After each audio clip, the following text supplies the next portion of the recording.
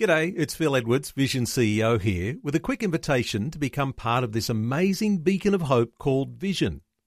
Together we can put our love into action to help people of all kinds build or rebuild their lives on the truth of God. Please consider the part you can play during our upcoming Visionathon appeal, remembering that it's your support that makes Vision possible, including this podcast. Life, culture and current events from a biblical perspective. 2020 on Vision. So it's my honour to be able to welcome to the phone lines today our good brother Stu Miller. How you doing, mate? Doing great, thanks. How are you, Matt? Very good. Now, you and I have chatted on the radio before. I know you've been a regular on Neil's program as well.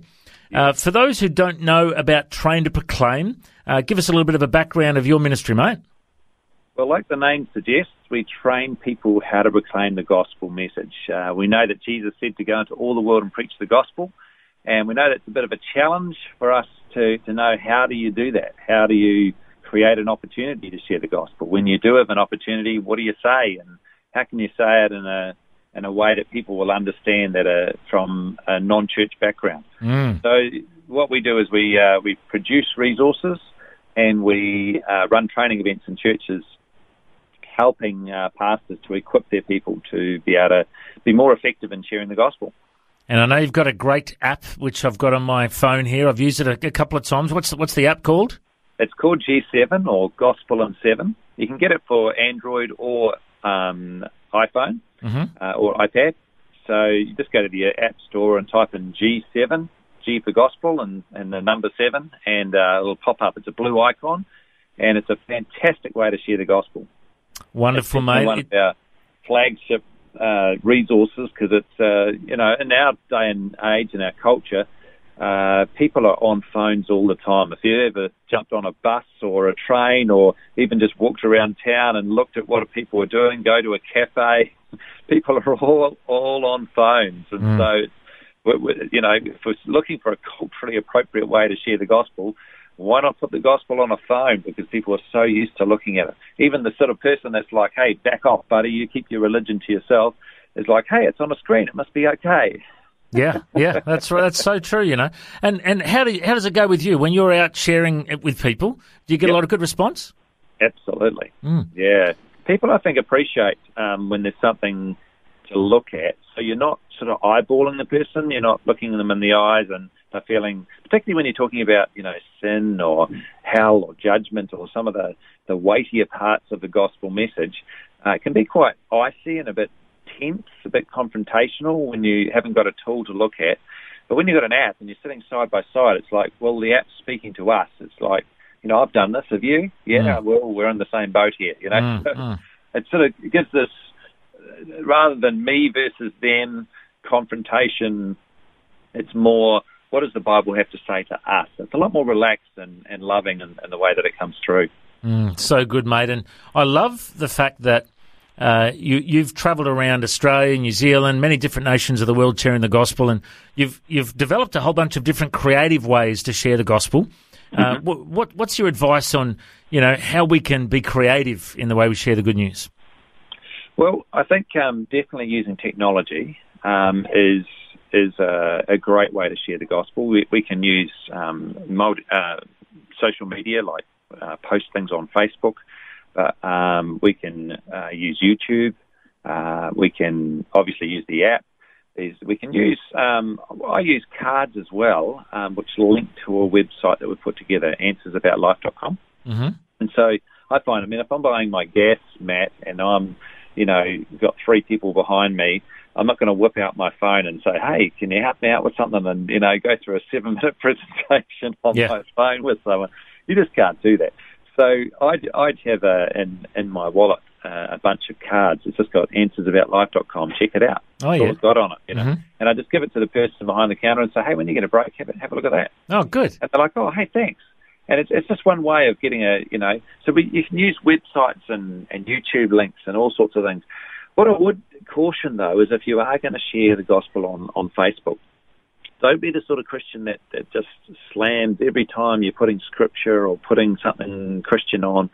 Mix it up with, I like to do about 1-to-4 ratio of funny things or, something about my family or whatever to one Christian post. So it's not like when everyone sees my name, they're not like, oh, scroll. He'll be just like, slamming his Christian belief on me again, Yep. So try and mix it up. And also just think about what you post. So is it going to connect with non-church people? Is it sort of jargon-free? Is it something that they would relate to? Certainly the presentation of the gospel, we've got a video that's been shared over 1 million times now. It had been viewed over 1 million times in various YouTube and other platforms. You can find that on YouTube as well or on our website, traintoproclaim.com. You can actually upload it to your own YouTube accounts or you can just link to it on Facebook. But that's another great way of having a gospel presentation that's well produced to get through to your family and friends that don't know Christ. Yeah, it's great using media, but like you say, you've got to be careful of jargon, like you don't want to do a post and say, are you washed in the blood of the Lamb? No. Would you like to repent? Like people are like, what, And I've heard you share before about you're actually cautious in quoting Bible verses. You actually do share God's word, but you don't say, Romans 8:28 says this, or, John 3:6, you actually share the message of the gospel, but you don't actually quote chapter and verse. Tell us a bit your philosophy on that. Well, I think when I look at the scriptures, I don't see any example of Jesus or the apostles ever using a Bible verse with a non-Jew. So if we want to be biblical in the way that we evangelize, I think we shouldn't be using the Bible. I know that sounds like a contradiction, but according to the Bible, the way Jesus and the disciples evangelized is that whenever they spoke with Jews, they quoted scriptures because the Jews understood them.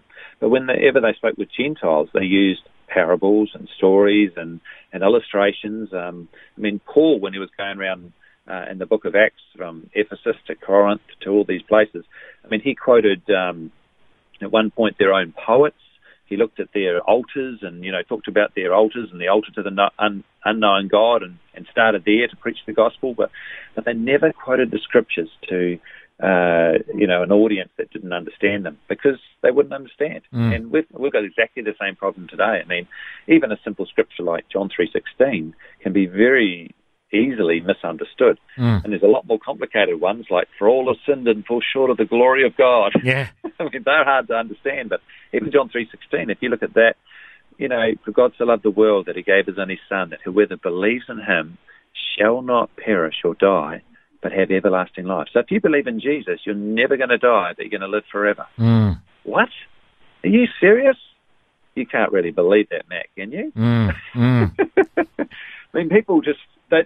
non-Christians are very polite, I find. They smile and they nod, but inside they're thinking, man, you're a wacko if you believe that. Everyone's going to die. There's only two sure things in life, death and taxes.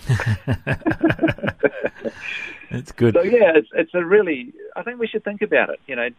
If you're wondering about this, do a Bible study. Try and find an example where the scriptures are ever used with a non-Jew, and then sort of think about the way that we evangelize. We've really got to be relevant, obviously very biblical and theologically sound, and actually communicate the whole gospel. We don't want a wishy-washy social modern gospel that's no gospel at all. But at the same time, we want to really communicate in a language that people can understand. That's good, mate. And I'm just curious to know a bit about thinking about the biblical pattern of evangelism. You and I, we know a lot of evangelists, right? We're in that world. We know the Billy Graham Association guys and their style. We know Bill Newman. We know the mega Pentecostal guys. Signs and wonders. There's many different flavors of evangelism, right?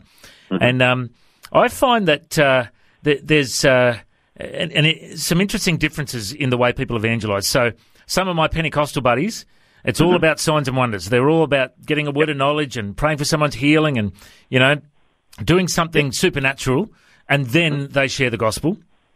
Whereas the more conservative guys are more focused on just talking, conversational, relationship, sharing the gospel, and then, leading people to Christ, And I think both are good. I don't think we need to do either or. I think both end, But let's just unpack that for a moment. So say you go up to someone and you talk to someone, and you see that they need healing, or you get a prompting from God to offer to pray for them, That's very biblical, isn't it? You need to be open to supernatural things and not just, using words to win people to Christ. What are your thoughts on that?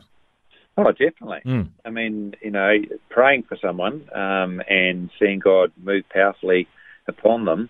I mean, if they have some sort of an experience with God or experience a healing or, can tangibly see that God is real and working, that is going to be hugely impacting on their life. So definitely. But what I'd say is that I think we need to be careful that we don't, because I notice there are some guys who just go down that line. They just go out and say, hey, do you need healing for anything? Let me pray for you. And they don't actually share the gospel. Yeah. So, and I think that's the concern for me, is that the gospel is the power of God for salvation. Now, I'm also aware that in the times of Jesus, the Pharisees and many others saw the miracles of Jesus. They saw the power of God at work, and yet they still didn't convert. Yeah, that's right. Yeah. So miracles and healings in themselves won't necessarily convert someone, but the gospel is the thing that is the power of God unto salvation. So we've got to keep that in the forefront of our minds. And so I like what you said. I think, it's not either or, it's both. And the important thing is that we don't miss out on sharing the gospel because we're solely focused on the supernatural. Yep. So what about the 95% of Christians that have never shared the gospel, they've never led someone to the Lord? I've heard that stat before from Greg Laurie, and, that's obviously a US stat, but it's probably appropriated to Australia. So most of the people who are Christians who are listening to us now have never actually led someone to the Lord. And there's probably a whole bunch of reasons. One of them being fear would probably be the biggest one, that they just have never... They thought, we'll leave it up to Stu Miller. He'll go and do that. Leave it up to the pastor. They'll do that. But we're all called to evangelise. So just speak to that 95% right now. How can they overcome that fear? And what do we need to do to kick them out of the nest to, activate them? Stu, go for it, mate. Preach it, brother. Come on. Well, Matt, I think first of all we need to be trained. Yeah. We need to get some good tools that we feel competent with, and I think that, people have been to evangelism seminars in the past, and they go, well, I've been there, done that, and it's not really for me, because often the tools that are out there either have been designed in the States, which have has a base knowledge of Christianity, although becoming less and less so, and so the tools assume a base knowledge of Christianity, and so it's got full of jargon and religious terms, Christian terms that people don't understand in Australia. So the response isn't all that good from people.